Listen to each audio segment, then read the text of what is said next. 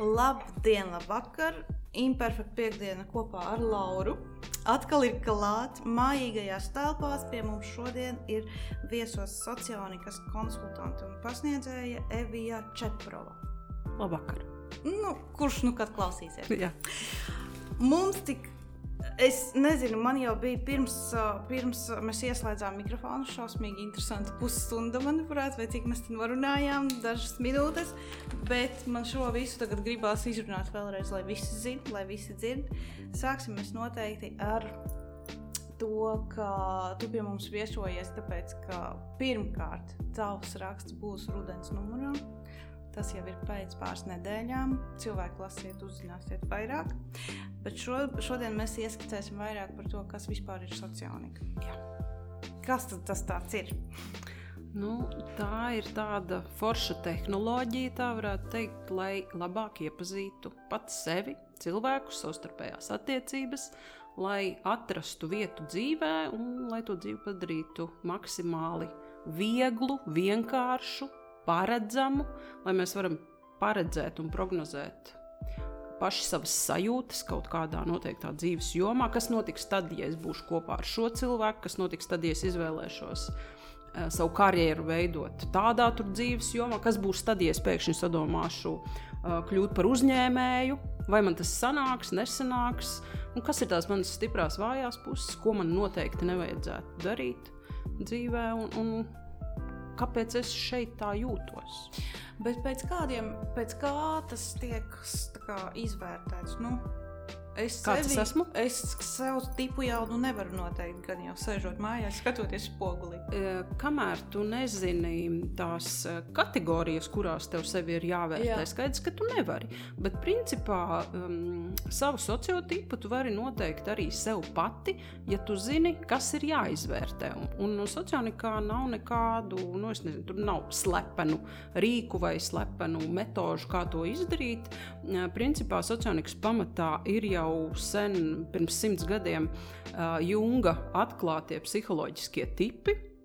Nākamgad šeit grāmatai, kur Jungs sarakstīja, būs jau 100 gadu, tā kā iedomājieties, cik īstenībā sen mums šīs zināšanas jau ir, tikai acīm redzot nav bijis īstais laiks un vieta, kā tam visam pie mums nonākt un saslēgties. Bet tātad Jungs pirms 100 gadiem atklāja, ka cilvēkiem ir savstarpēji kopīgas īpašības un tādas, kas viņus atšķir savā starpā. Un jūs jau visi labi zinat introversiju un ekstraversiju. Tā ir vispopulārākā lieta, ko jebkurš ir dzirdējis. To jau katrs pasaka, es esmu introverts vai es esmu ekstraverts. Jāsaka gan, ka šī te lieta arī gadu gaitā ir stipri deformējusies, un mēs tradicionāli ar ekstravertu saprotam sabiedrisku cilvēku, komunikablu, un ar introvertu to nekomunikablu un nesabiedrisko. Bet socionikā īstenībā tā nav. Tur ir stāsts par to, kā tu uztver apkārtējo pasauli, kā tu tajā jūties. Un ekstravertie tipi izjūt sevi kā daļu no sabiedrības, un introvertais atkal izjūt sevi kā nodalīt. Viņš tā kā dzīvo tādā burciņā, bet ar komunikabilitāti tam nav nekāda sakara, jo, piemēram, arī es pati esmu introverts cilvēks, bet es esmu spējīga komunicēt, uzstāties, strādāt ar cilvēkiem, un līdz ar to tam tomēr ir drusku cits saturs. Tātad šīs lietas ir jāizvērtē, un vēl ir tādas kategorijas loģika un ētika, kā mēs domājam, kā mēs uztveram pasauli, piemēram, loģiskie tipi vairāk ar prātu, ētiskie vairāk ar sirdi, tad ir intuitīvie tipi un sensorie tipi. Intuitīvie ir tie, kuri daudz dzīvo tā kā domu pasaulē, viņi tā kā atrauti druscītiņi no realitātes. Sensorais tips atkal tas, kurš dzīvo šeit un tagad. Un visu izjūt. Visu redz, visu pamana, par visu cepjās, par visu raizējās, viss viņam spiež, saga spiež, spilvens kož, un tas nav garšīgs, un tad leduskapī kāds ir nomiris un smird tagad, un tāds jūtīgs uz maņām, tas ir tas sensorais tips. Intuitīvais tips, viņš atkal tā palielam skatās uz dzīvi, kad, globāli pasaules plūdumā tas neko neizmainīs. Viņš tā čilo. Tā kā čilo, tā kā tā kā dziļāk redz, ja? Nevis tā kā paskatās virsū, bet paskatās iekšā. Cilvēkam, situācijai, būtībai. Tie ir hipsteri, piemēram, un emo, un visi tam līdzīgie. Bet ir taču hipsteri, kuri sevi pozicionē, ka viņi ir hipsteri, bet dziļi iekšā viņš tāds nemaz nav. Nu, viņš it kā pats sev grib iestāstīt un visai pārējai pasaulē, ka viņš tāds ir, bet īstenībā viņš tāds nav, un tad rodas problēma. Ne?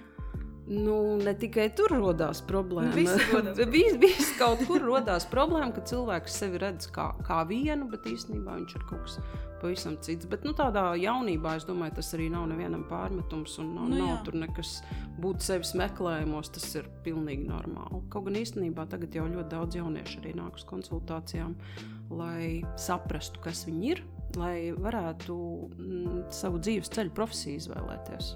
Maksimāli trāpīgi, lai neietu tur, kur tā kā būtu prestiži vai būtu pareizi, bet lai dotos tur, kur... Jo jaunieši īstenībā pat šobrīd nav tas uzstādījums, ka es gribu šausmīgi daudz nopelnīt, bet viņi saka, es gribu strādāt ar prieku, es gribu iet uz darbu ar prieku, es gribu realizēties, es gribu būt vajadzīgs, es gribu, lai man ir gandarījums par to, ko es daru. Un tāpēc tā ir arī tāda ļoti pareiza un atbildīga izvēle, pavērtēt, kas tad tu esi, ko tu vari, un sociālnika šeit ir ļoti labs instruments. Labi, kā tu pati tur nonāci? Kaut kā ieskicējam. Raksts būs par to, tur garāk un plašāk aprakstīts, bet kaut kādā vienā brīdī tu taču arī nonāci, atklāji vārdu sociālnika, ka ir kaut kas tāds. Es vēl nepateicu vienu to iezīmi, kas vēl sociotipiem piemīt, ir racionalitāte un iracionalitāte. Racionālais tips, tas varētu teikt pareizais cilvēks, kurš pa dzīvi iet, kā pa tādām sliedēm, kā vilciens pa vienām sliedēm. Un savukārt ir tādi iracionālie tipi, kuri pa dzīvi plūst. Es esmu iracionāla, es pa dzīvi plūstu. Un es esmu vienmēr bijusi kaut kādos meklējumos. Kas es esmu, kāpēc, visu kaut ko lasīju, visu kaut ko pētīju, bet līdz sociālnikai nonācu pilnīgi nejauši, pilnīgas sakritības, notikuma apstākļu sakritības dēļ. Un šīs zināšanas manā dzīvē ienes mans tagadējais vīrs. Paga. Bet jūs iepazināties? Mēs iepazināmies internetā, un viņš uzstādīja pirmo nosacījumu uzreiz. Es ar tevi satikšos tikai tad, ja tu noskaidrosi savu sociotipu. Un es domāju, kas tas? Nopietni tas bija. Tas bija diezgan šausmīgi īstenībā, jo es vienmēr dzīvoju ar sajūtu, ka es esmu unikāls cilvēks, ka tāda kā es nav vairāk neviena, un ka tagad man saka, parādi, kurā kastītē tu esi, kurā rāmītī tu dzīvo, kas tu esi par tipu. Man tas likās īstenībā pat aizvainojoši. Tā varētu būt, manuprāt. Kas nav ar to saskārušies. Bet paldies manam vīram, ka viņš bija tik pacietīgs, ka viņš mācēja man izstāstīt, kāpēc tas ir vajadzīgs, kāpēc tas ir svarīgi, kāpēc tas ir vērtīgi, un tā vienkārši meklējot attiecības, es nonācu ne tikai pie kaut kādām attiecībām, bet pie tām, kuras man tik tiešām ir vajadzīgas, jo man bija arī iepriekšējo attiecību pieredze, un es jau biju bijusi precējusies, un man bija jau 2 bērni tajā laikā, tā kā tas ir baigi kruta, ka tu vari pieiet attiecībām atbildīgi, jo manam vīram tajā laikā jau bija 45 gadi, viņš teica, es vairs nevaru atļauties uz dullo veidot attiecības, man vajag pa nopietnam. Un viņš, kur to sociālniku bija? Viņš arī no draugiem, no paziņām bija uzzinājis, ka tāda lieta ir, ne īpaši pats tam ticēja, bet ja jau tā ir, tad pamēģinās, varbūt tiešām strādā. Un izrādījās, ka strādā. Bet tu tam tipam tā tad atbildi, ja reiz jūs esat precējušies? Tur bija arī tāda smieklīga tā situācija īstenībā, jo es jau arī nezināju nekā to tipu noteikt neko, un es tikai atradu kaut kādus testus internetā un kaut ko tur sabakstīju, un man sanāca galīgi garām tas tips, bet vīrs, kā jau vīrietis, viņš saka, labi, ar katru tipu jau var vienu reizi satikties.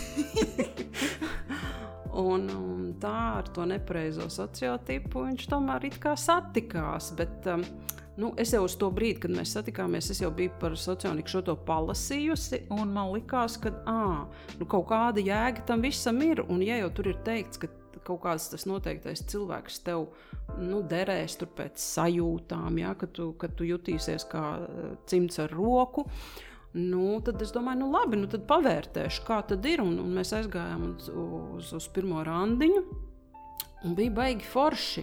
Un tad es sāku domāt, ka kaut kas tur nav riktīgi ar tiem tipiem. Tips nav īstais. Jā. Nē, mans tips bija izrādījās. Es pati sev biju nepareizi viņu noteikusi.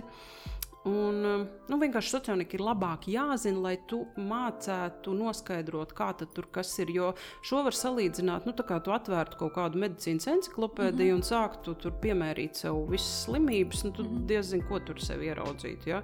Izņemot to ūdeni ceļgalā, varbūt tev nebūtu. Tā kā ārstiem parasti medicīnas studentiem liekas, ka viņiem viss ir, kamēr viņi izstudē. Tieši tā, un socionikā jau tieši tas pats, un cilvēks, kamēr viņš nepārzina to saturu, viņam ir ļoti grūti izprast, kā tad ar mani ir. Un it īpaši mēs cilvēki mēdzam būt ļoti dažādās dzīves situācijās. Ja? Piemēram, tajā laikā, kad es pati sevi vērtēju, es biju šķīrusies viena pati ar 2 bērniem, visas rūpes uz mani, visi pienākumi par māju, par mašīnu, par bērniem. Skaidrs, ka es sevi redzēju kā ļoti aktīvu, kā ļoti saimniecisku cilvēku. Ja? Man jau vienkārši nebija variantu, bet tagad tu beigās sāc iedzināties, kā tad tu gribi, nevis kā tu dari, tāpēc, ka vajag. Bet kāds tu esi īstenībā? Kā tu darītu, ja uz tevi neviens neskatītos? Kā tu darītu, ja tev nebūtu nekādi pienākumi vispār ne pret vienu? Kā tad tu dzīvotu? Kā tu rīkotos? Kā tu uzvestos? Tikai tādā veidā tu arī vari to savu sociotipu kaut cik objektīvi novērtēt. Bet īstenībā tas ļoti reti, kuram izdodās pašam saprast, kas tad viņš ir. Jo viņš jau pats sevi katrs kaut kā redz, manuprāt.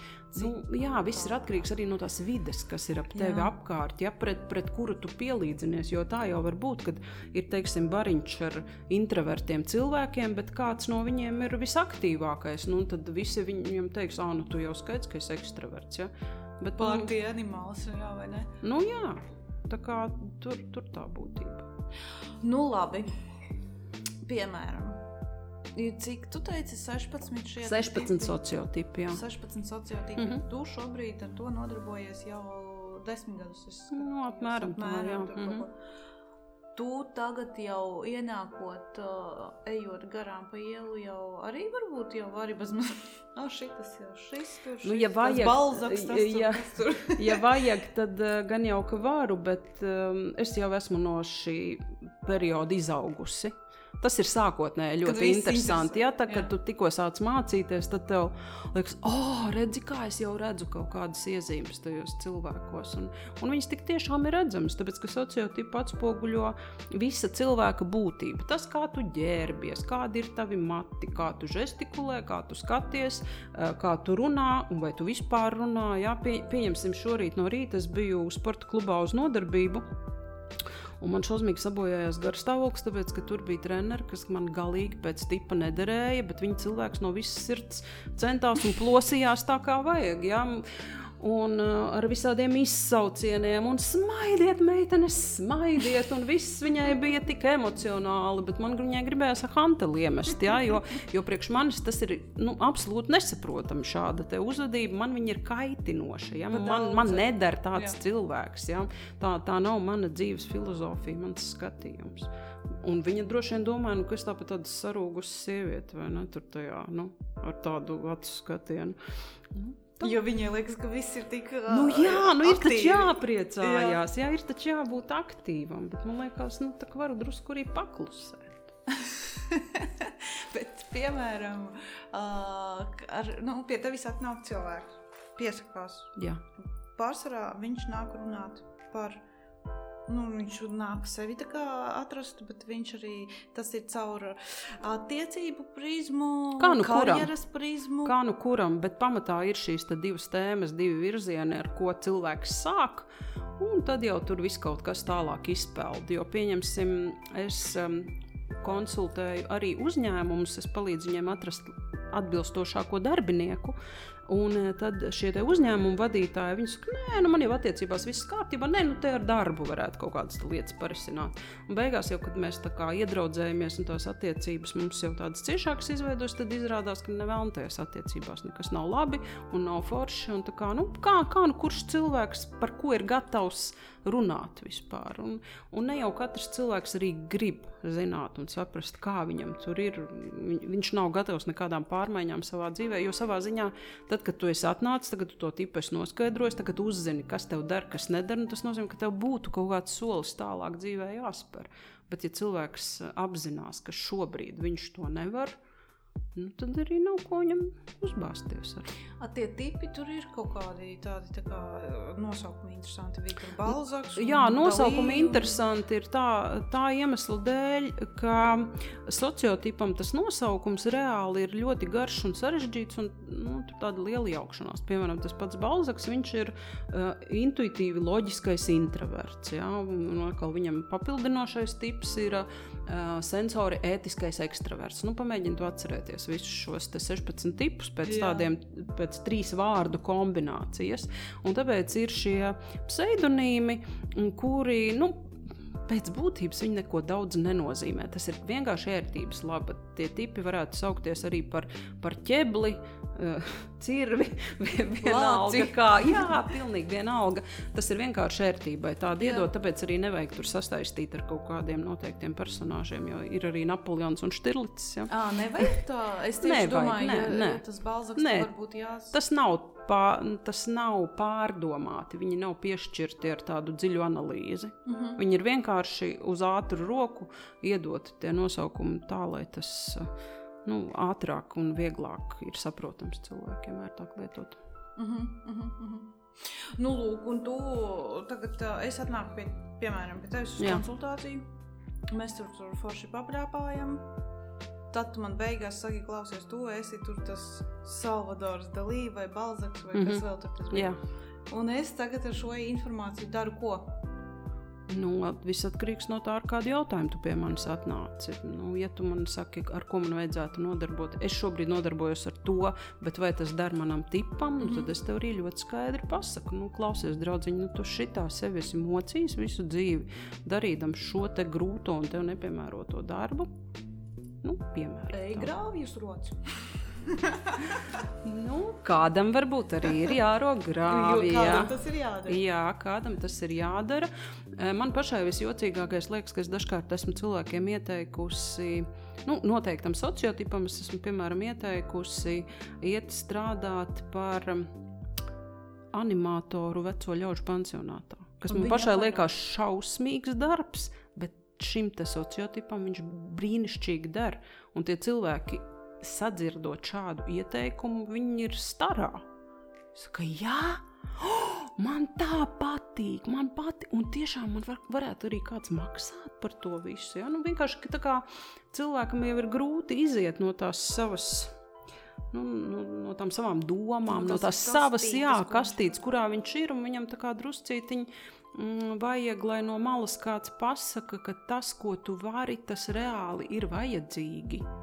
Jo ļoti bieži, kur ir tā problēma, ka cilvēks viņš nevērtē augstu to, ko viņš var, tāpēc, ka mēs visi domājam, ka tā ir visiem.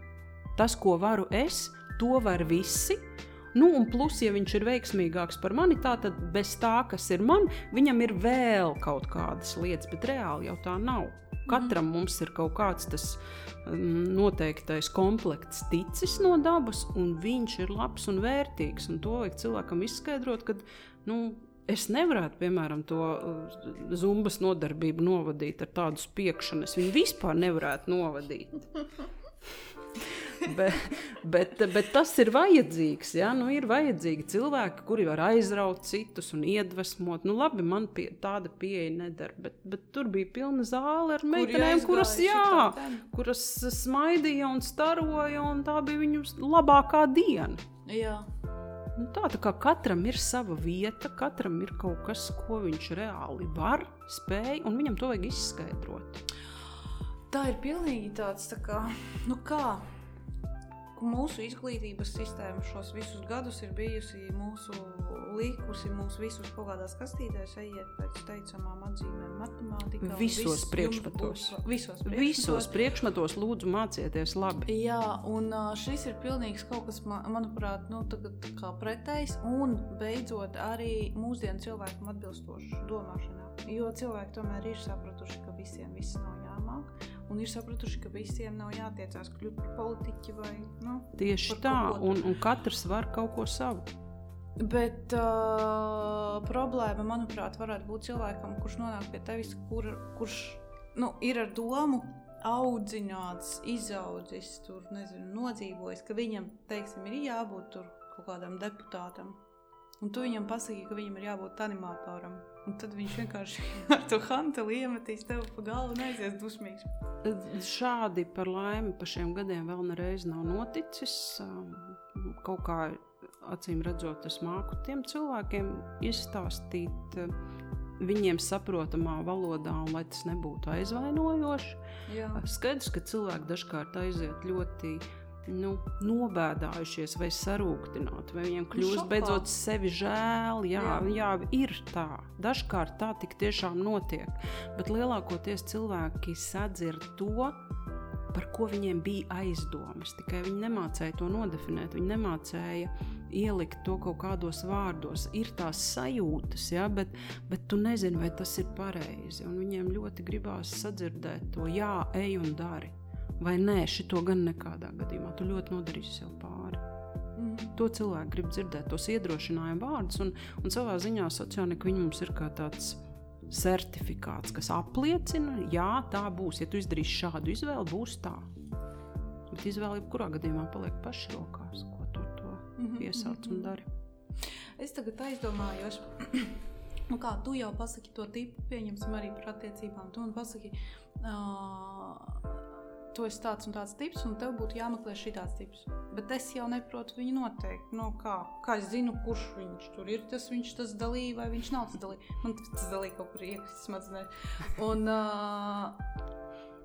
tad varbūt ir jāskatās pēc sava draugu loka, jo draugus jau mēs izvēlamies tādus, kā mēs gribam ar viņiem būt.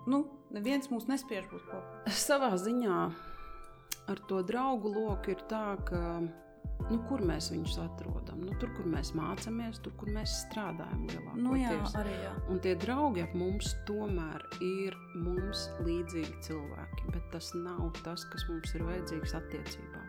Mums attiecībām ir pretēji vai? Papildinošu pretstatu.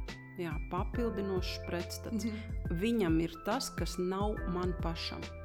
Bet ļoti daudzi nokļūdās tajā, ka viņi pieņemsim, es vakardien tieši šķiroju vienai meitenei palīdzēju Tinderī meklēt viņas sadrīgos tipus. Tas arī notiek reāli dzīvē. Jā.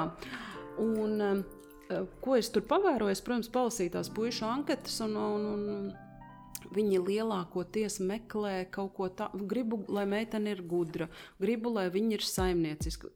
Attiecībā uz otru cilvēku mēs izvirzam tādas prasības, to, ko es saprotu. Tas, kas man ir saprotams, kas man ir pieņemams, ja es pats esmu gudrs, es gribu gudru meiteni. Ja es pats esmu sportisks, man vajag sportisku meiteni. Bet mēs nepadomājam par to, ko mēs ar to iesāksim, kā mums būs kopā, jo labi ir tad, ja katrs tajās attiecībās var parūpēties par kaut kādu noteiktu dzīves jomu. Kāpēc mums ir ģimene vispār? Kāpēc mums ir ģimenes attiecības? Lai mēs uzturētu savu saimniecību, audzinātu bērnus, radītu viņus, kopā pavadītu laikus, plānotu ceļojumus un gatavotu ēst un baudītu kopā būšanu. Un tad ir labi, ka katrs parūpējas par to jomu, kura viņam vislabāk sanāk, un bez jaukšanās tajā otra cilvēka lauciņā. Un tad sanāk tāda tā kā mīšanās ar divriteni. Viens spiež vienu pedālu, otrs otru. Un tad tā braukšana tad baigi raiti sanāk.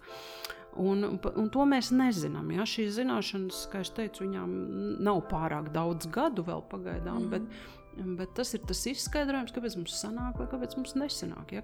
Ja mums ir tas papildinājums, tad ir forši, un attiecības mums vispār nekādas jautājumas nesagādā. ja mēs neuztrāpam uz to cilvēku, ko veikt, mums ir šausmīgi daudz pretenziju. Un kāpēc viņas mums ir? Tāpēc, ka tas otrs cilvēks, viņš mums ir ielikts smadzenēs.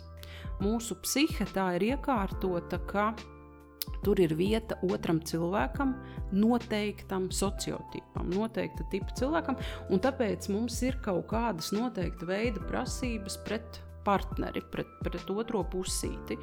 Un ne jau visas sievietes vai visi vīrieši grib vienu un to pašu. Kādai vajag ziedus, kādai vajag romantiku, kāda grib, lai viņš ir saimniecisks.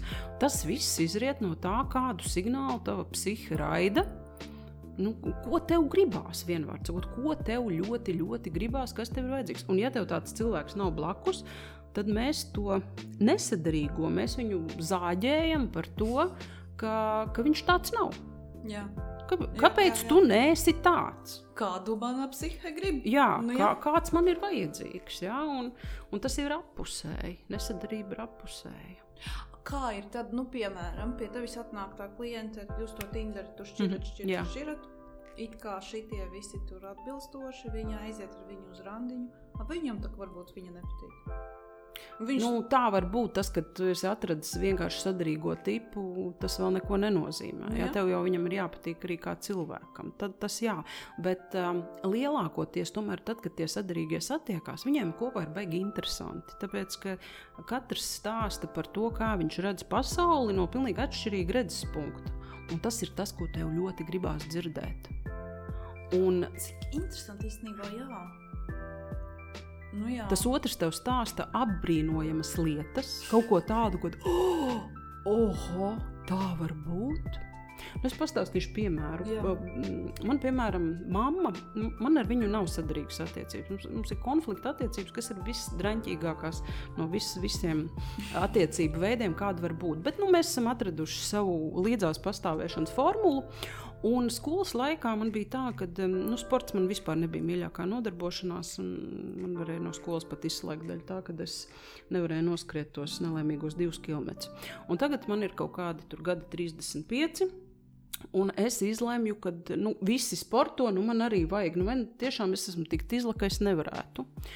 Un tagad es saņemos, un es sāku skriet, un es vienā reizē noskrienu 1 kilometru, tad 2, un tad vienā reizē es noskrienu jau 3, un es esmu šausmīgi laimīga, un es zvanu mammai. Un es viņai saku, māmu, tu zini, es varu noskriet 3 kilometrus. Viņa, ko man saka? Viņa saka, meitiņ, cik tev gadu? Tu vispār padomāji, kā tas atstās iespaidu uz taviem ceļgaliem? Vai tu pie ģimenes ārsta biji? Jā. Tev mugura vispār atļauj tādas lietas? Diski skrien ārā. Jā, un kas tik vēl viss, jā? Un es sabēdājos, man nav atbalsta. Jā. Un tad es domāju, labi, tad es piezvanīšu vīram. Izstāstīšu. Kādam ir jāpalielās, ko es esmu izdarījis. Tā ir meitenei ar hanteli zumbas Jā. Un es piezvanu vīram, viņš saka, malacis, vai tagad 5 kilometrus, un tagad nākamreizē jau vēl, un pieliec vēl pa drusciņu, malacis, tev viss sanāk.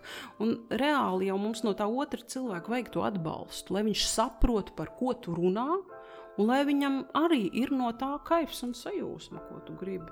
Un tas viss ir tādās vienkāršās lietās. Un atgriežoties pie tā, kā es ar savu vīru iepazinos, tā pirmā satikšanās reize bija tāda, kad varēja jokot par visu ko, un ka tas otrs cilvēks gan pārsteidza, gan likās tik tuvs un saprotams.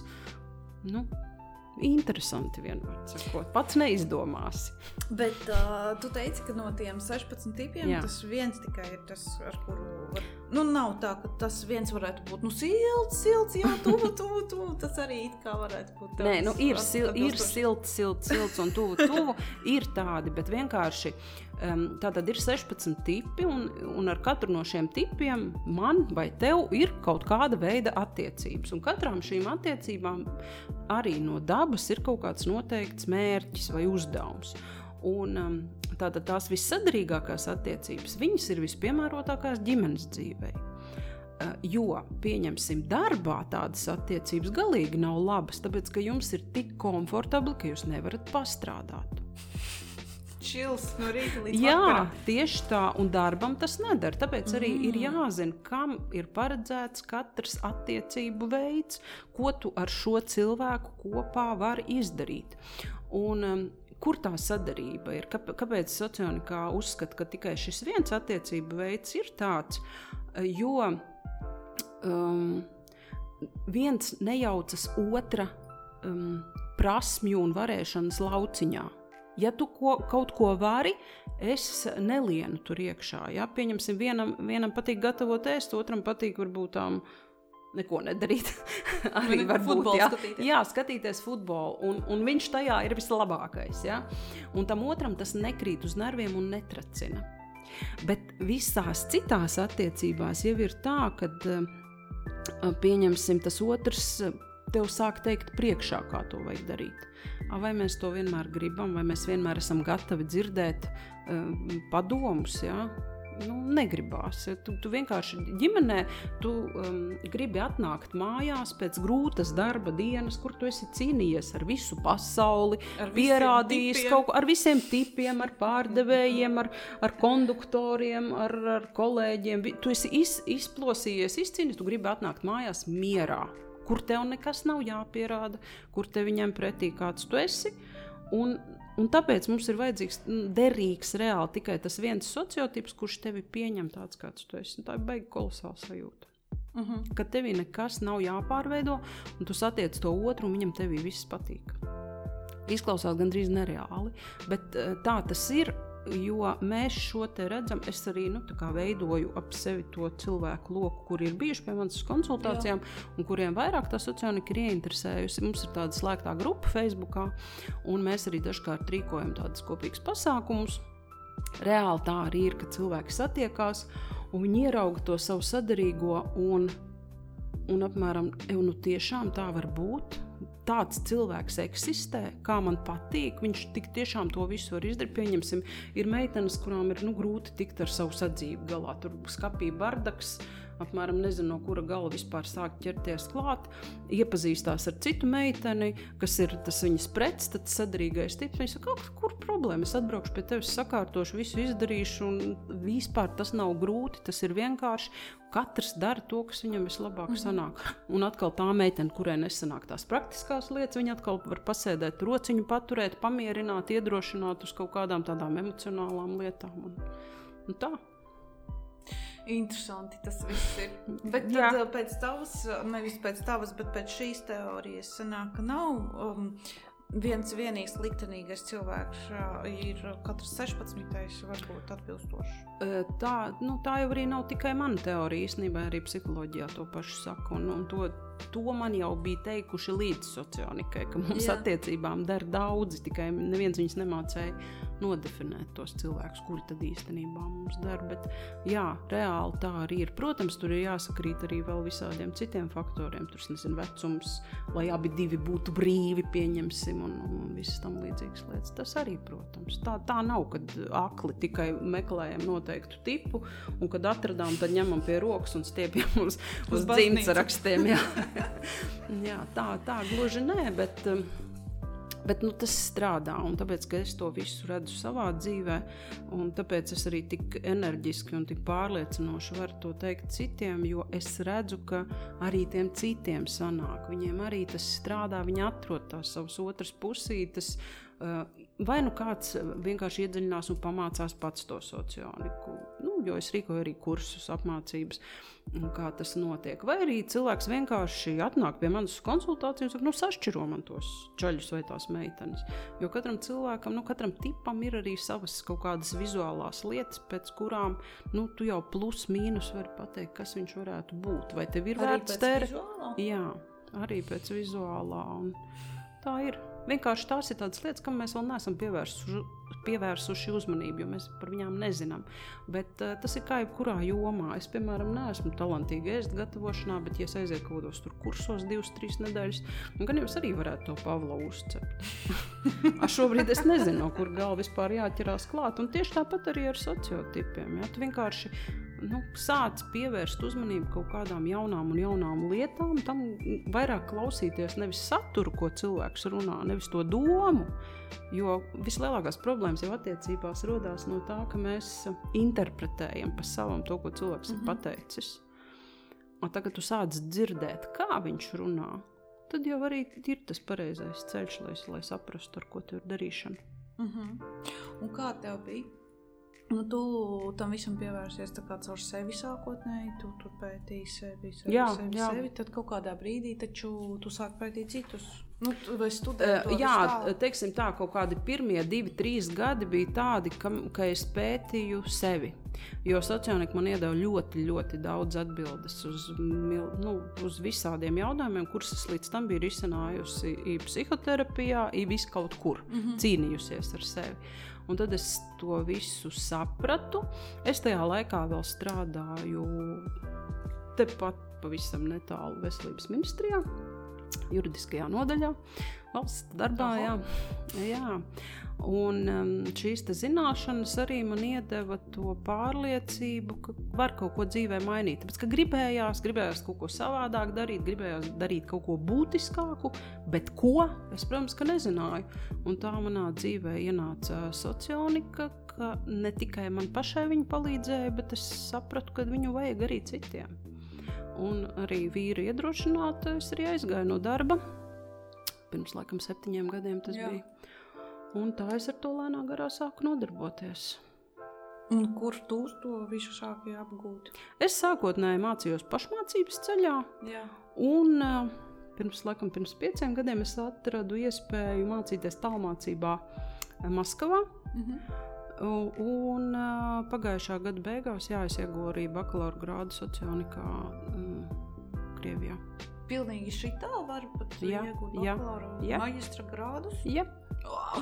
Es tikai socioloģiju esmu studējusi, socioloģiju es vēl neesmu studējusi. Nu, jā, redzi, šīs zināšanas par laimi vai par nelaimi ir pieejams tiem, kuri zina krievu valodu, jo šajā teritorijā, kas ir īstenībā vispār, kas ir interesanti, socionika pati vispār ir Lietuvā radusies. Var iedomāties, Lietuvā. Vispār kā zinātne Lietuvā 60. gados socionikas pamatlicēja, viņu sauc Aušra Augustināvičūta. Viņa ir šīs zinātnes radītāja un attīstītāja, viņa jau ir mirusi, bet kas ir paradoxāli, kad Lietuvā nav šobrīd vispār cilvēki, kas ar socioniku nodarbotos, ka tās zināšanas, par cik tie bija padomju laiki, padomju savienība, viņa pārcēlās uz dzīvi Ukrainā un tur tātad attīstītos institūtus un tur šobrīd ir gan skolas, gan starptautiskais socionikas institūts Ukrainā ir un Krievijā ir, un arī Krievijā daudzās universitātēs tas ir arī kā priekšmets, ko var apgūt tādā līmenī. Pie mums, diemžēl, vēl pagaidām tas tā nav noticis. Bet kaut kur rietumos? Rietumos ir tikai tik daudz, cik tulkotā veidā, kaut kas no krievu valodas ir kādi entuziasti ir tulkojuši šīs zināšanas, bet reāli tas, kas ir no Junga mantojums, ir rezultējies kā Majersas Briksas tipu indikators, tāds MBTI tests, kurā arī ir 16 sociotipi, bet tas nav attīstījies kā tāds zinātnes virziens, jo socionika ir ārkārtīgi daudz, kas par cilvēku izpētīts. Respektīvi, ja tu zini cilvēka tipu, tu principā par viņu zini ļoti daudz. Kāds viņš būs seksā, kāds viņš būs stresā, kāds viņš ir attiecībās, kāds viņš būs konkrētā darbā. Tu vari viņu, tā kā, kad tu iegūst asins analīzes, tad tu zini, kam tas der un vai viņam tur ir kaut kāda kaita vai kas. Te arī tas pats stāsts, kad tu saproti, kā cilvēks funkcionē, kā viņš no dabas ir iekārtots, jo tā nav, tas nav kā psiholoģijas virziens. Es teiktu, ka socionika ir vairāk sakars ar bioloģiju un to, ar kādu smadzeņu struktūru mēs piedzimstam. Bet vai tad tiešām dzīves laikā cilvēks sevi nevar samainīt?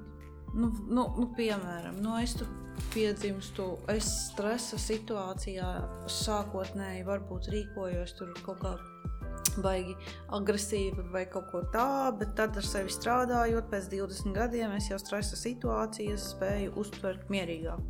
Piemēram. Tā jau nav mainīšanās, tā ir pilnveidošanās. Tas nevienam nav liekts. Tu vari strādāt ar sevi, tu vari pilnveidoties, tu vari kaut kā rast tos ceļus un veidus.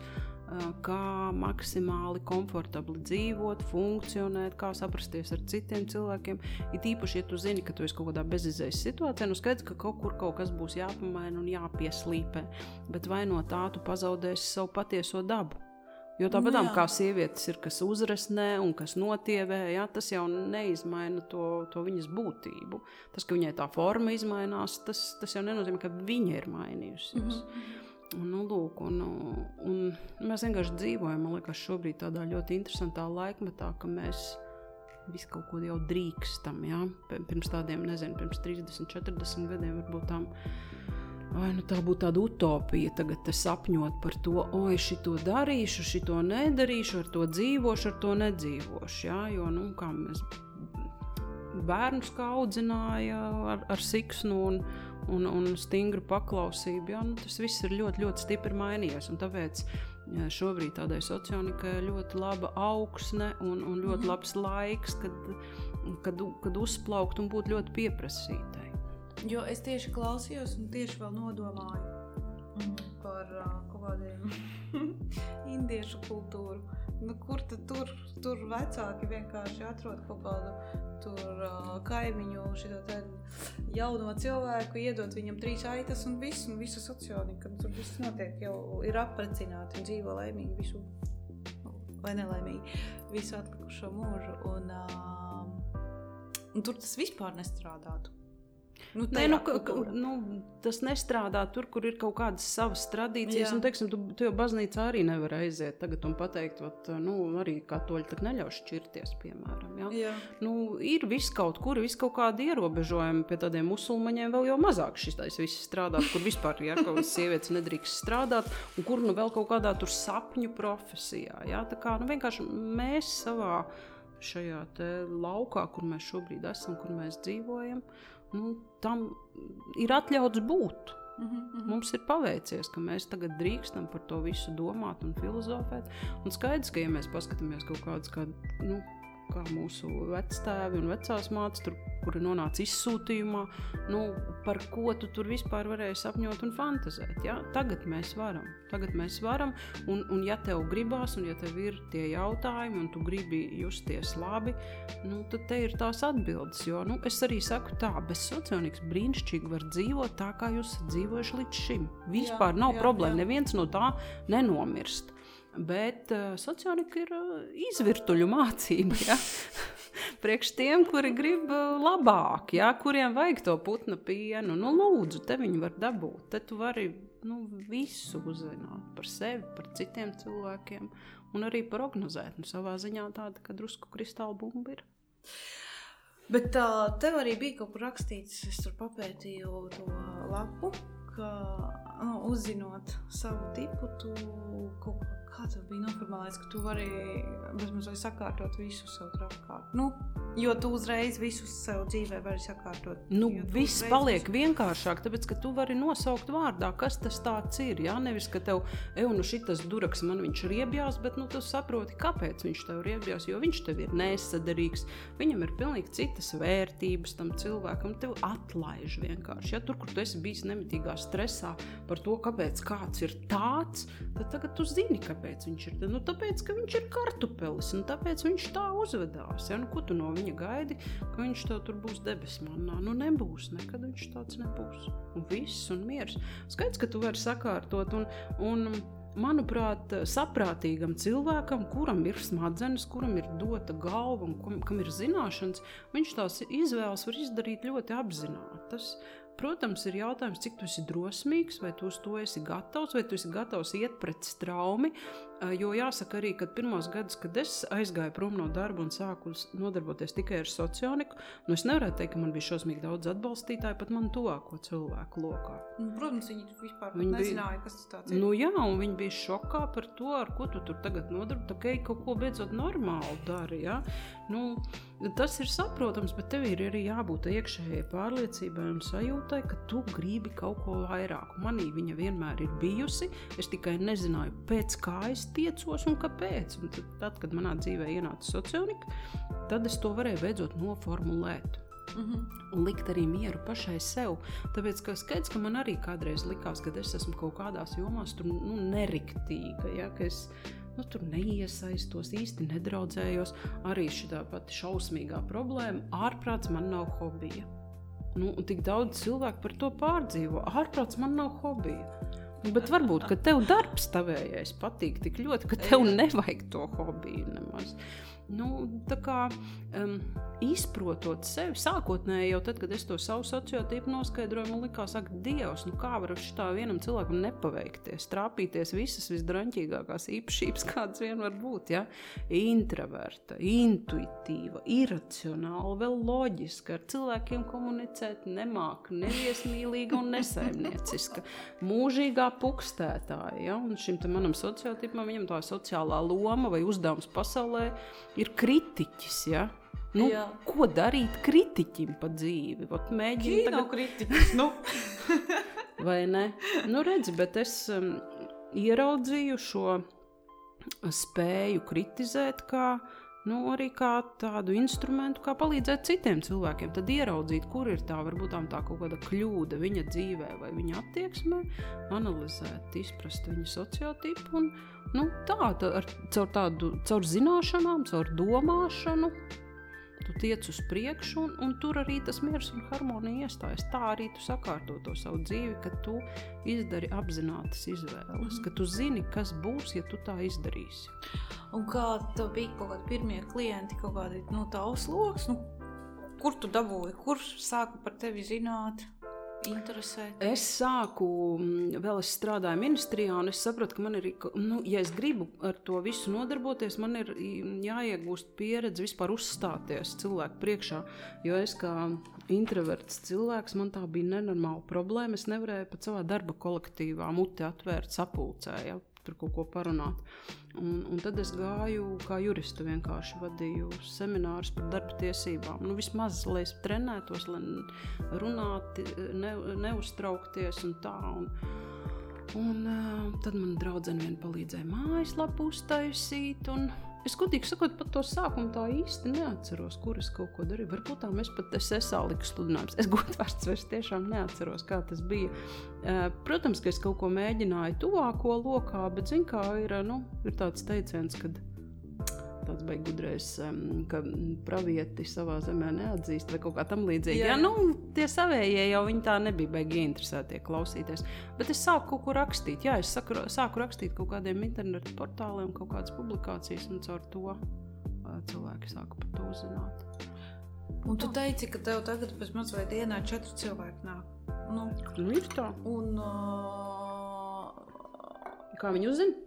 Nē, uzzina, gan jau, ka uzzināt mūsdienās visu var uzzināt, bet kurienes tiem cilvēkiem tevprāt tā interese ir iepaši augusi? Cilvēki kļūst kaut kādi vairāk, Ir laiks un ir nauda par to uztraukties un domāt. Arī fakts, ja ne, jā. Saproti, ja šodien būtu jāstrādā uz lauku un jākaplē bietis, skaidrs, kad neviens nedomātu par to, kā es jūtos un vai man der tas mans vīrs Lamzaks vai vēl tur kaut kāds cilvēks. Ja? Ir traktors un ir. Jā, un par to vienkārši kādreiz nevarēja uztraukt. Tagad ir laiks cilvēkiem, viņiem ir laiks domāt par sevi, viņiem ir laiks analizēt savas sajūtas, un ja tās sajūtas ir mokošas, tad cilvēki meklē atbildes un risinājumus. Kur viņus meklē? Skaidrs, kaut kur internetā, žurnālos, kaut ko lasa, kaut ko pēta, un tā viņi arī uzzina. Un galu galā cilvēki, lielākoties viņi tomēr uzzina viens no otra, tur vairāk strādā tomēr tas personīgo ieteikumu stāsts, un ja kāds atnāk un stāst, tu zini, es biju tur, es nezinu, ko viņa darīja, bet man tagad ir tik forši. Tad tas arī nostrādā. Iedvesmojās cilvēki viens no otra.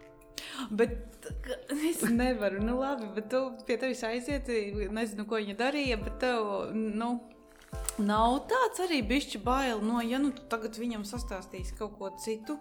Un ja tu nepareizi tagad viņam pateiksi, tad viss būs slikti. Nē, es jau ar cilvēkiem runājos gana ilgstoši, es jau viņu noklausos, es jau saprotu, kur viņš velk un kur viņš nevelk, kādus ieteikumus es viņam varu, no kāda dzīves līmeņa, cik viņam ir gadu. Ja cilvēkam ir tur pāri 50 un viņš saka, ka viņš nejūtās realizējies profesijā, es viņam neteikšu, īstenībā tev bija vajag piemērot būt par ārstu, bet redz kā.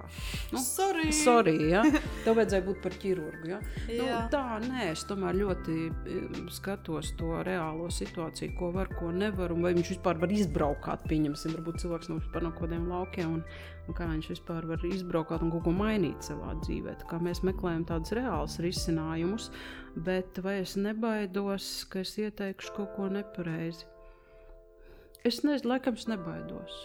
Man tikai vienreiz pēc šiem gadiem ir bijis, ka man zvanīja viens vīrietis pēc tam, kad viņa draudzene bija bijusi pie manis uz konsultāciju, bet tur bija ļoti, ļoti tiešām tādas toksiskas attiecības, kad viņš viņu bija pat žņaudzis ar spilvenu un tam līdzīgi, un tad viņš mēģināja arī telefoniski man izteikt kaut kādus draudus, bet kaut kā mēs šķīrāmies kā draugi tomēr. Jo viņš nevarēja izprast tā meitene bija izlēmusi, ka viņai ir jāšķirās no viņa, bet tas jau arī bez manis bija skaidrs, ka tur ir jāšķirās, ja ir tā. Un tad viņš apmēram bija atradis to vainīgo, kurš tad ir ieteicis šo fantastisko risinājumu. Tad viņš dabūja tavu telefonu numuru, tad viņš gribēja visu arī izteikt skaļi, protams. Bet es domāju, ka ļoti daudziem otrajām pusēm varētu rasties šādas emocijas. Kā? Viņš tur sēž, viņš saprot varbūt, ka viņam tur īsti labi nav tajās attiecībās, un tad piepaši tas otrs atnāk un klausies, es te biju uz tādu un tādu tur konsultāciju, un viss mums pateica, ka nekā nav. Zini kā, tas jau nenotiek no zila gaisa. Tas nav tā, ka cilvēki, kā dažkārt saka, vai mēs tik labi dzīvojām, bet tad pēkšņi izšķīrāmies. Tā nav, tā nekad nenotiek. Un tas viss jau krājās gadiem, un cilvēki paši zina, kā viņi tais attiecībās jūtās tikai. Tas viss ir tādi personiskie stāsti, varbūt tam, kur ir jāmeklē arī kaut kāda psihologa vai psihoanalītiķa palīdzība, kāpēc to pieņemt ir tik grūti, ka ir šī neveiksme sanākusi un ka tagad jāiet katram savs ceļš. Bet man reāli uz konsultācijām tiešām nāk arī pāri. Un es esmu tik tiešām ļoti daudz cilvēkus arī izšķīrusi, bet es nejūtos vispār par to necik nevainīgi, ne kaut kā slikti, jo viņi jau uz to paši brieda tikai, zin kā ir, kā zināt, kad ir tas pēdējais moments, ko vēl pamēģināt, jo cilvēki ir tādi, kas nāk tur pēc pāru terapijas un, ko tik visu nav darījuši. Un tā teikt, pēdējā instancē, ka atnāk pie manis un saka, mīļie, nebūs. Nebūs. Un tad paraudi, vīrieši paraudi, sievietes paraudi, bet pēc laika man atraksta un saka, tu zini, mēs izšķīrāmies, un cik tas ir forši, un paldies, un tagad es meklēju to, ko man tiešām vajag un kas man dara, jo cilvēks jau nejūtas pārliecināts, ka viņš rīkosies pareizi, viņš izšķir, es nevienu vairs nesastopu, šitais ir labākais, kas varēja būt. Bet ja tu paliksi šajās attiecībās, tad točna tev nebūs nekā labāk ar garantiju. Tev nav grūti pateikt, nebūs jums? Man ir grūti drīzāk viņiem samelot un pateikt, nē, jums viss būs, saņemieties, jums viss, šito es nevaru. Bet tā, ka pateikt, ka nebūs, to es varu, man tas nav grūti, un man liekas, ka es arī māku atrast tādus pareizos vārdus, lai viņus tā kā nesāpinātu, lai neuzliktu to vainas sajūtu par to, ka nesanāk, bet tā kā paskaidrot, kas būs, ja viņi paliks kopā, kā tā situācija turpmāk izvērtīsies. Un es domāju, ka man palīdz arī mana personiskā pieredze. Es tam visam esmu gājis cauri, esmu šķīrusies un vēlreiz precējusies. Un es zinu, kā tas ir. Tas ir ļoti, ļoti sāpīgi. Pat tad, ja tev attiecības ir maksimāli nesadarīgas, tev vienalga ir ļoti, ļoti sāpīgi izšķirties. Bet es varu apzvērēt, ka tas ir labākais, ko es savā dzīvē esmu izdarījusi. Tas bijis pareizākais solis. To tu sev nevarēji apzvērēt noteikti nākamajā dienā pēc šķiršanās. Tas pēc laika tikai atnāca. Protams. Un tur jau ir tā sāpe lielāka, kad arī tad, kad tu tam pārim pasaki, viņi jau arī uzreiz nesaprot, būs pēc gada, mums viss būs baigi forši vai pēc 5 gadiem. Bet, kas jādara, tas jādara, bet Bet tev palīdzēja arī, teiksim, šīs zināšanas izprast savu to pirmo vīru? Vai to visu situāciju? Protams, jo es jau tāpatām nevarēju sākotnēji saprast, kāpēc nesanāca. Jo es ļoti agri mēs sagājām kopā, man bija 17 gadi vēl tajā laikā, un pirmajam vīram, viņš jau bija vecāks, 21 viņam bija, bet vienalga. Un es biju, riktīgi naiva, duma, pilnīgi jauna meitene, un arī, protams, salasījusies visu kaut kādas gudrības, kad vajag ļoti mīlēt, vajag ļoti atbalstīt, vajag strādāt. Es arī strādāju, no visas sirds tām attiecībām strādāju, un es atceros, kad kaut kādā posmā man nāca tā apskaidrība, ka te nekas labs nebūs, bet mēs pat vēl nebijām precējušies. Un tad es sev, tāda 20-gadīga meitene, pie sevis tā noteicu, ka nē, bet es esmu tik daudz viņā ieguldījusi, es nevaru šķirties, ja? Es esmu baigi strādājusi ar tām attiecībām, kā es šķiršos. Bet tā šķiršanās viņa jau pienāk, pati par sevi, ja? Tas jau ir neizbēgami, ja nav labi. Lūk, kāds bija jautājums? Vai tev bija vieglāk arī izprast to situāciju? Kāpēc viņš, teiksim, kaut kā rīkojas, kāpēc tu tā rīkojas? Jā, tāpēc, ka viņam der pilnīgi cita tipa sieviete. Es no viņa prasīju to, ko viņš absolūti nevarēja iedot. Viņam tas nebija svarīgi, viņam tas nebija vērtīgi. Un savukārt tas, ko gribēja viņš, man atkal tas likās pilnīgi stulbi un debili. Un man likās, ka man viņš ir tā kā jāpāraudzina, jāpārliecina, ka, nē, darīsim šitā, darīsim tā kā visi, vai mēs biznesu taisam. Ko tu tev? Viņš par močiem sapņoja, ja? Un mums bija pavisam mazi bērni. Meita nesen bija piedzimusi, un viņš tur par to moci un par to moci, un vienu dienu viņš ierodās pilnā ekipējumā, jā, mocis, gādas kostīms, tad pašā laikā mums nav ko ēst, mums ir parāds par dzīvokli. Brīnišķīgi, puisis ir realizējis savu sapni, bet es neesmu sajūsmā.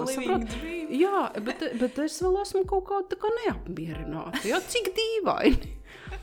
Un tagad es saprotu, ka mums vispār nebija pa ceļam. Tā bija kļūda, ka mēs vispār satikāmies. Nevajadzēja, bet labi, bērni piedzima un bērni superīgi, tā kā. Kā ir ar bērniem? Teiksim, tu arī kaut kā redzi tos tipus jau tur? Ar bērniem ir tieši tas pats, tu jau tās sajūtas jūti attiecībā pret saviem bērniem vai to, kādas ir tavas attiecības ar taviem vecākiem. Tur jau ir tieši tas pats stāsts, bet vecāki parasti tos savus bērnus paši izvērtē, tad, kad viņi pamācās sociālniku, viņi saprot, kādas tur tās iezīmes, un tad viņi saprot, kas tas bērns par tādu tipiņu ir. Uz konsultācijām nāk kaut kur apmēram no 14 gadu vecuma, jo man vajag, lai tas cilvēks runā. Tāds mazs un kautrīgs, jā, viņš jau tur sēž. Es no viņa neko neizspiedīšu, jā. Bet man ir vajadzīgs cilvēks, kurš runā, un līdz ar to apmēram tādā vecumā, kādā 9. klasē apmēram, tad var nākt uz interviju, lai to sociotipu noteiktu. Bet tā ir arī tāda baigā lieta, kas ir vecākiem ļoti svarīgi saprast savu bērnu, jo mēs to nevaram ietekmēt, kas mums piedzims. Mēs nekādi nevaram to sociotipu ietekmēt. Kādam paveicās un viņam piedzimst sadarīgi bērni, kādam nepaveicās un tur ir vienkārši auzas riktīgākās. Un tu nesaproti, kurš no mums ir neriktīgs un kāpēc varbūt. Un citas mātes atkal dzīvo vispār tādos milzīgos pašpārmetumos, kad kāds var būt, ka vienu bērnu mīl, otru nē. Taču nedrīkstētu būt. Vai viens ir ir normāls un otrs nenormāls bērns. Jā. Ir tā. Un te ir tās atbildes, jā, un te ir arī tie risinājumi, kad kaut kā distancēties, nemākties tam bērnam virsū tik ļoti, ja tu saproti, ka tās jūsu attiecības nav komfortablas. Vai arī varbūt ir tādi vecāki, kas sāk domāt, ko tad es esmu sliktu darījis vai nepareizi audzinājis vai kaut ko, kāpēc viņš tādu. Jā, tas arī tad noņem to vainas apziņu, to sajūtu, jo tā vainas apziņa ir vispār graujoša, briesmīga. Un dažkārt ir vienkārši jāsaprot, ka mēs neesam noteicēji savā dzīvē par visu. Ir daba ar saviem, ar saviem mērķiem, ar savām vajadzībām, un tev ir kaut kā tajā struktūrā jāiekļaujās, jo mēs pieņemam, ka mēs esam sievietes. Mums ir mēs varam protestēt, tur, es nezinu, ārprāts man ir mēnešu reizes katru mēnesi. Bet, ko tas dos? Jā, krūtis izaugušas tiešām par mazu, vai ne?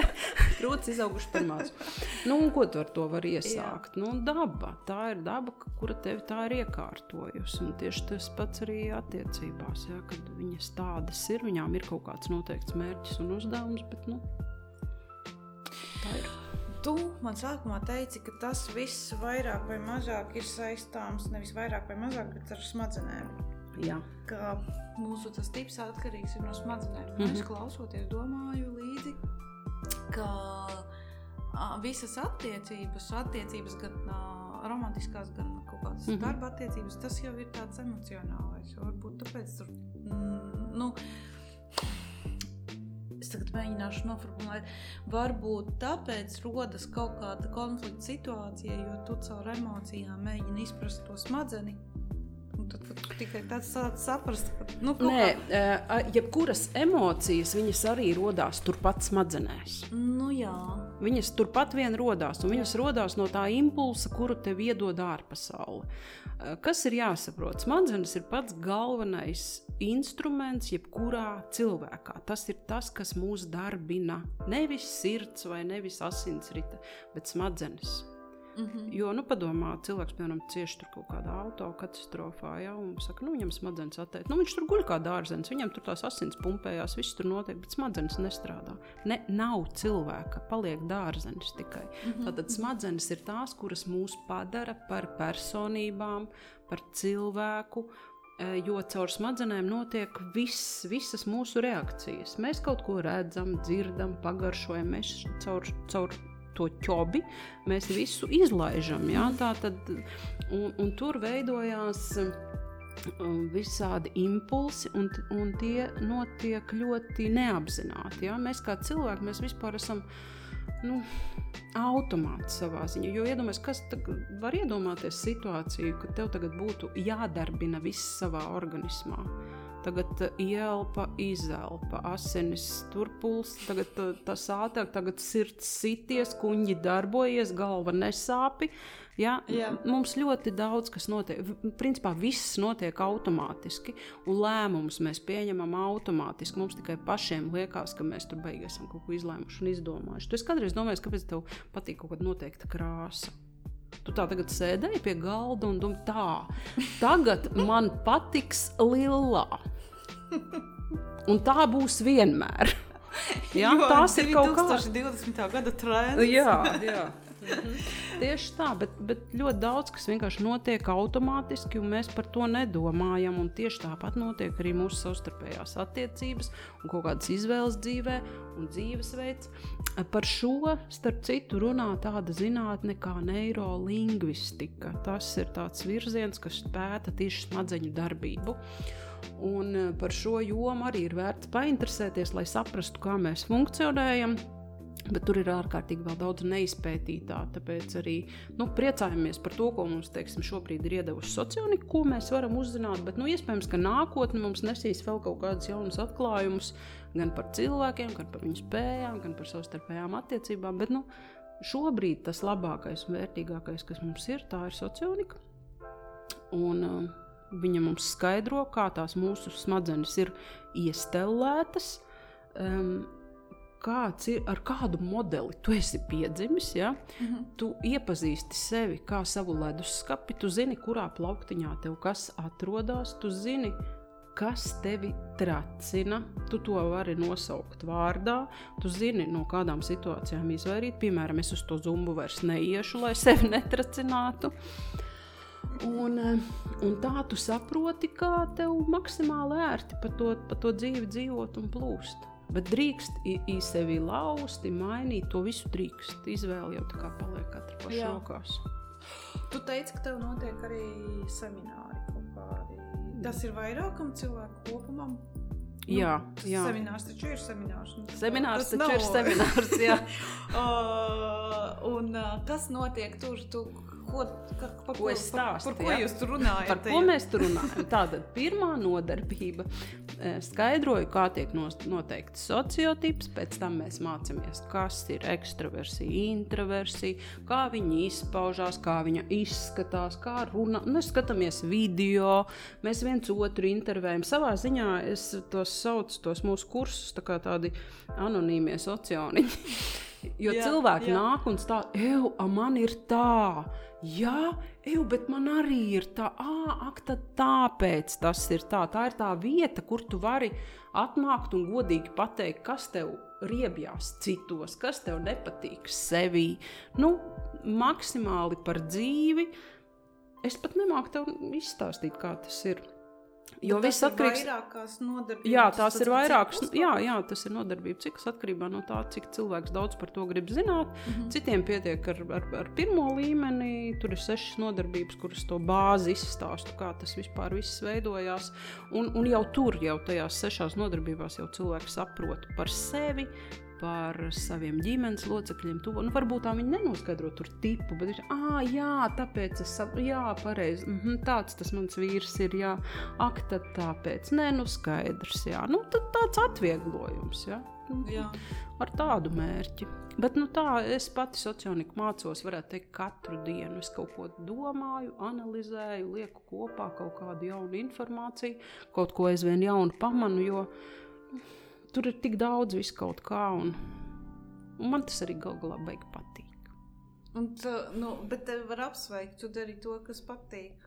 Jā, tu mani vari apsveikt, jā. Tu taču nepiecelies no rīta ar domu, Dievs, atkal nāks cilvēks, man atkal viņš jāklausās, ko man viņam tagad jāstāst, tad šis patīk. Protams, ka man patīk. Protams, ka patīk, bet dažkārt jūtos vainīgi par to, ka es nestrādāju. Tev ir hobijs. Vismaz man ir hobijs.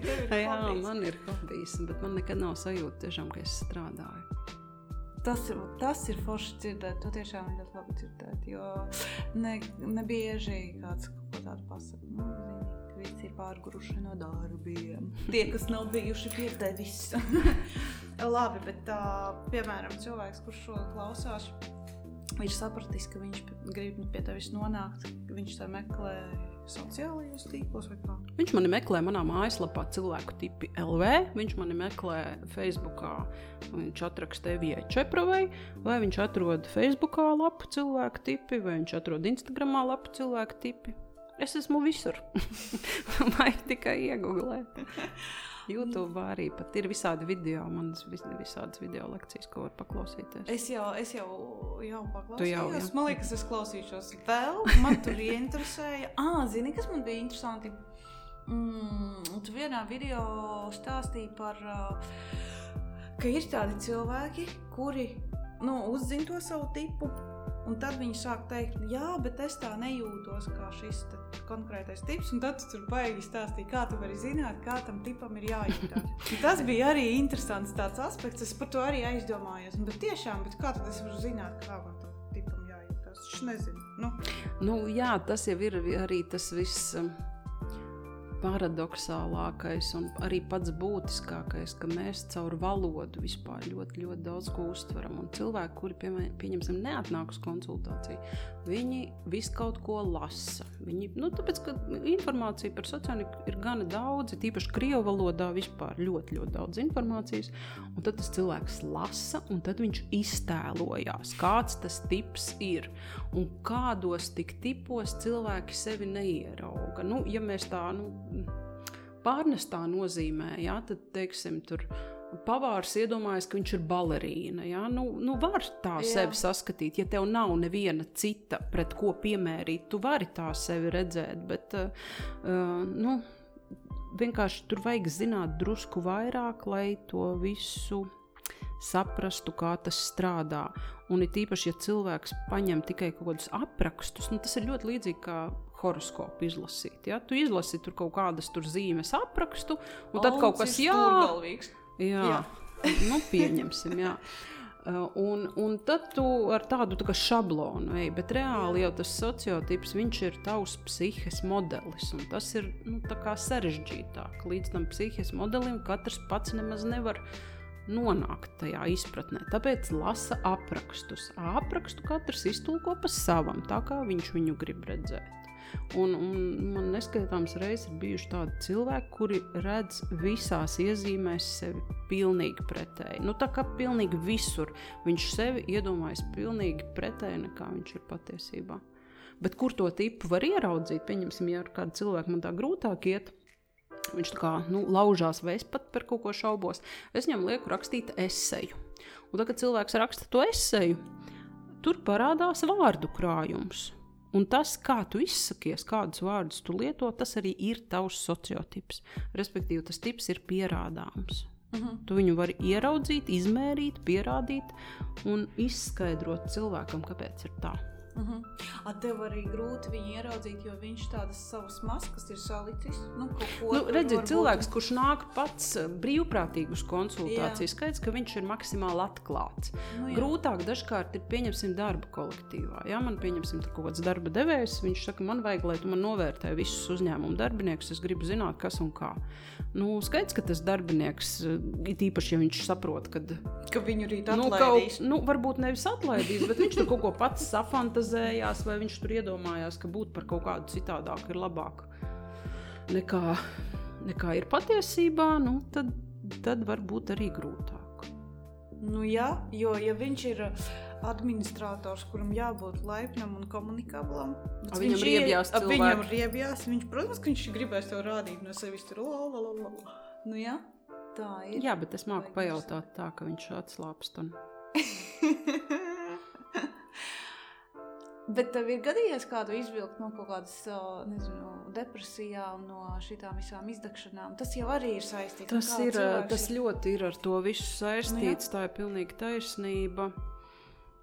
Vai man izdodās? To tu vari palasīt atsauksmēs. Cilvēki jau, viņi nekautrējās padalīties, ja viņam kaut kas ir sanācis un kaut kas viņu ir atvieglojis, un to atsauksmi tiešām mājaslapā ir ļoti daudz. Nevarētu teikt, ka es baigi tur roku uz pulsa. Jo, saprot, sociālnieks konsultācija, viņa ir vienreizēja, saproti. Tas nav tā kā nākt pie terapeita, es nesakoju līdz tam cilvēka dzīves gaitai, bet tāpēc man ir tā grupa, tipi satiekās, kur šie cilvēki, ir tādā tā kā sasniedzamā attālumā, kur es varu redzēt, kur kādam ir kaut kas sanācis un kur kādam nē, bet, katrs pats savas laimes kalējas. Cik cilvēks ir ambiciozs, cik viņš daudz savā dzīvē grib, un nav jau arī noslēpums, ka ir pa pilnam cilvēku, kur vienkārši staigā no viena eksperta pie cita, meklē kaut brīnumu no viņu. Brīnumu no viņas nav. Jā. Tāpat jau pašam jārīkojās. Jā. Baigi interesanti klausies. Bet skatoties kaut kādas politiskās reklāmas, tad tu arī vari pateikt, klausies, šitas politiķis nav. Jā, var, bet man šī tēma nevisai interesē. Nē, vai arī tu kaut kāds ziņu diktors, kurš runā tev visu laiku pretī. Ziņu diktors runā ne savu tekstu. Jā. Man vajag, lai cilvēks runā no sevis. Tā kā viņš to pasauli redz. Politiķis arī runā ne savu tekstu. Daudzas reizes. Jā, bet tās metodas līdz tam sociotipam, kā nonākt, viņas ir daudz, un ka visu to saliek kopā, tad jau tas pieņēmums par to, kas viņš varētu būt, ir diezgan ticams. Jā. Super, paldies tev par sarunu. Ļoti interesanti. Pētīsim cilvēku tipi.lv lapa ir. Jā. Tur es jau arī esmu ielīdusi, es iesaku citiem arī paskatīties, un tiekamies konsultācijās, un tiekamies rudens numurā, kur būs Evijas raksts. Jā, tiekamies. Paldies. Tā.